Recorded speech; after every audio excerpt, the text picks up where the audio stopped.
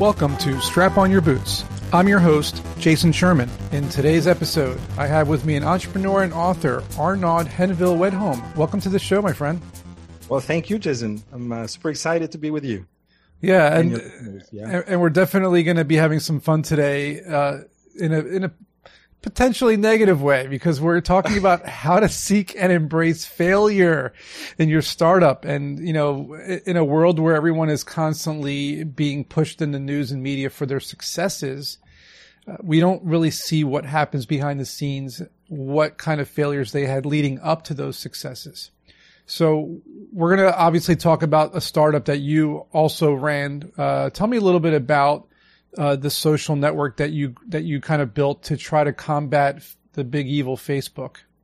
Yeah, exactly. So that's what we aimed at doing. I mean, displacing Facebook by coming up with a social network that would be more engaging in that sense of actually having people do things in the real world, as opposed to just, you know, pressing a like button from their sofa.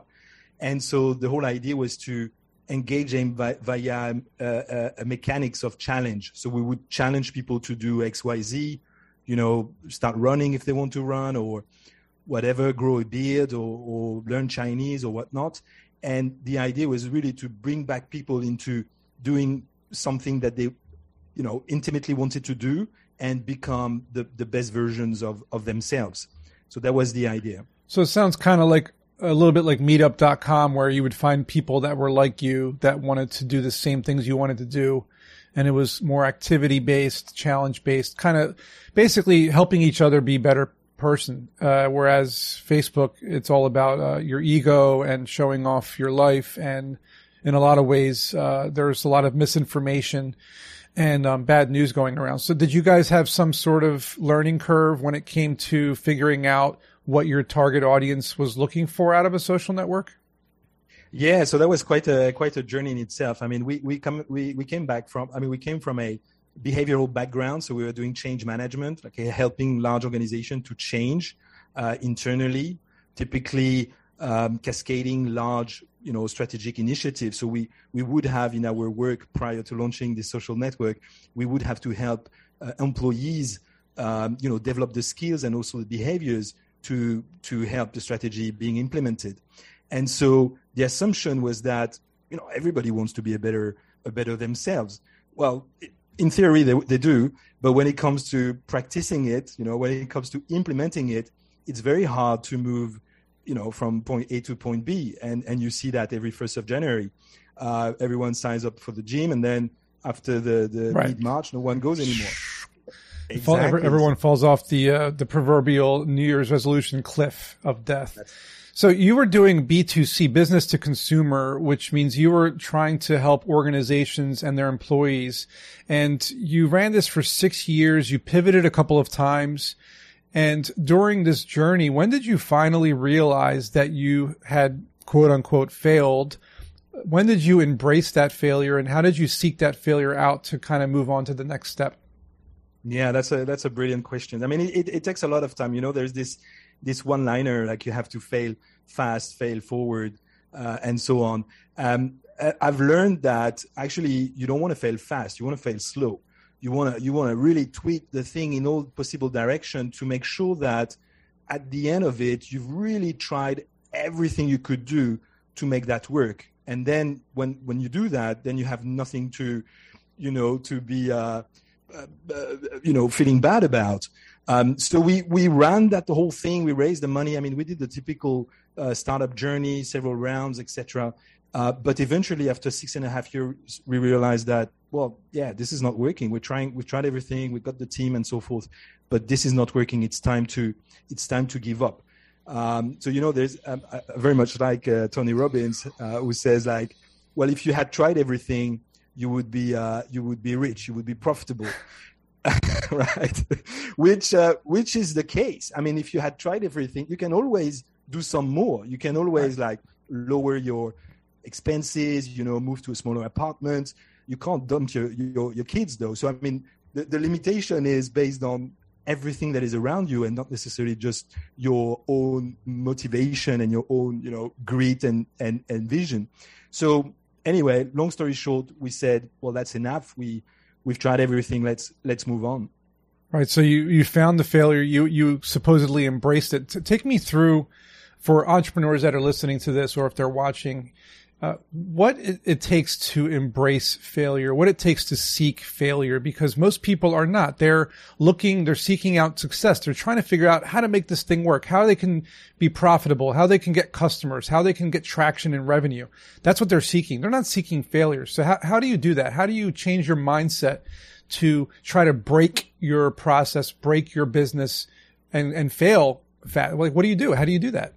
Yeah, no, it's a tricky one, because obviously when you launch your thing, you're driven, you have this goal that you want to achieve, and so that's what you pursue. Turns out that, from the moment you're born, pretty much, you are experimenting. I mean, basically anything you do is trying, and when you start walking, you fall, and then you get up again, and you fall again, and you've got the forehead that is totally bruised, and that's okay. You keep going. Whereas somehow the moment you raise money, you kind of slave to that money that you've raised, and you found yourself hesitant to maybe run some experiment or try things that you haven't done, or that are, seems unconventional, and slowly but surely you play safe. So I've found that, having done the whole journey, that it's much better to keep experimenting and, convince your shareholders that, well, this is where we come from, and we have no blueprint. I mean, as a startup, you have nothing to go on until you get traction. So until you get actual traction and confirmation from the market that what you're doing is actually getting speed, well, you haven't got much. So just go out there, try different things, and as I said, fail slow until hopefully you get the traction that you deserve. Yeah, and essentially it sounds like you're saying a lot of the things that I've mentioned in my podcast, my book, my course, where it's mitigate the risk for the investors by trying as many things as you can. And, again, failing as many times as you can to find that one thing that does work, so that you can now start throwing the money onto that and saying, look, we made this work. Now your risk is lowered tremendously, because we've already figured out what doesn't work 17 times. And the 18th time it worked. So it sounds like you're almost telling people to continue to do small iterations and, pivots, whatever they have to do to figure out what does not work, so they can find the one thing that does work. Now, right. How do you, without giving me the obvious answer as like, oh, well, you made revenue or you earned traction. How do you figure out, because these are entrepreneurs that are listening right now, they might not understand how to succeed, because you're talking about raising several rounds of funding. Most entrepreneurs, as you might know, never raise even one round of funding.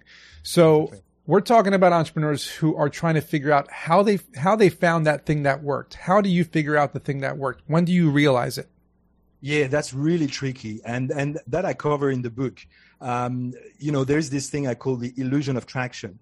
On paper, it looks like, you have a few dots, and it may look like a start of a trend, but it's not. It's just a few dots.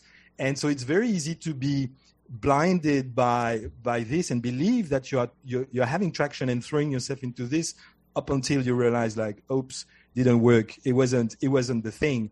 So as long as you keep your head,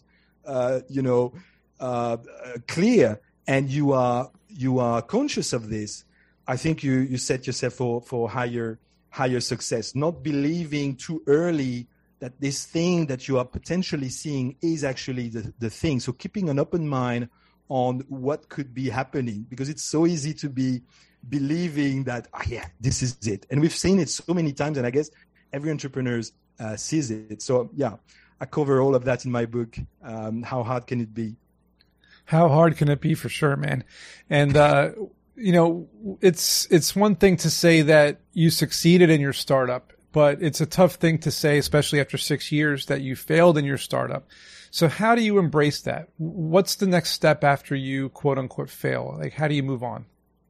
Yeah. So, as we failed, and again, we failed to live up to the expectations that we had set to ourselves. So as you mentioned, we did raise money. We did land some massive customers. We did, amazing things. So on paper, you could still argue that this is some sort of a success. We did sell the platform.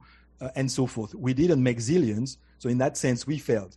But, looking back, I was wondering, where did it go wrong? What happened? Why? Why did I not become the next Zuckerberg?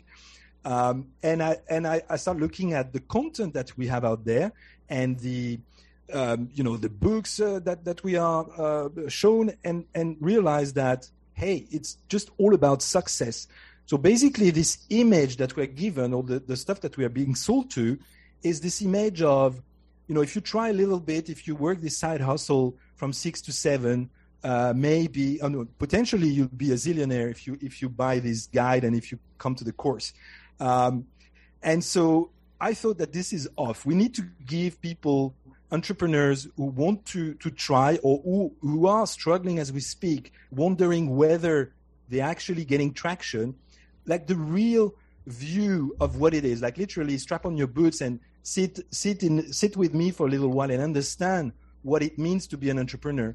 And so I decided, in spite of having failed, to really be truthful and really honest about the journey itself, what it means, how you get to struggle for so many years, and yet perhaps it doesn't even pan out, and perhaps that's okay. At the end of the day, we all know this very nice sentence that it's never about the destination and the prize and the medal and the money.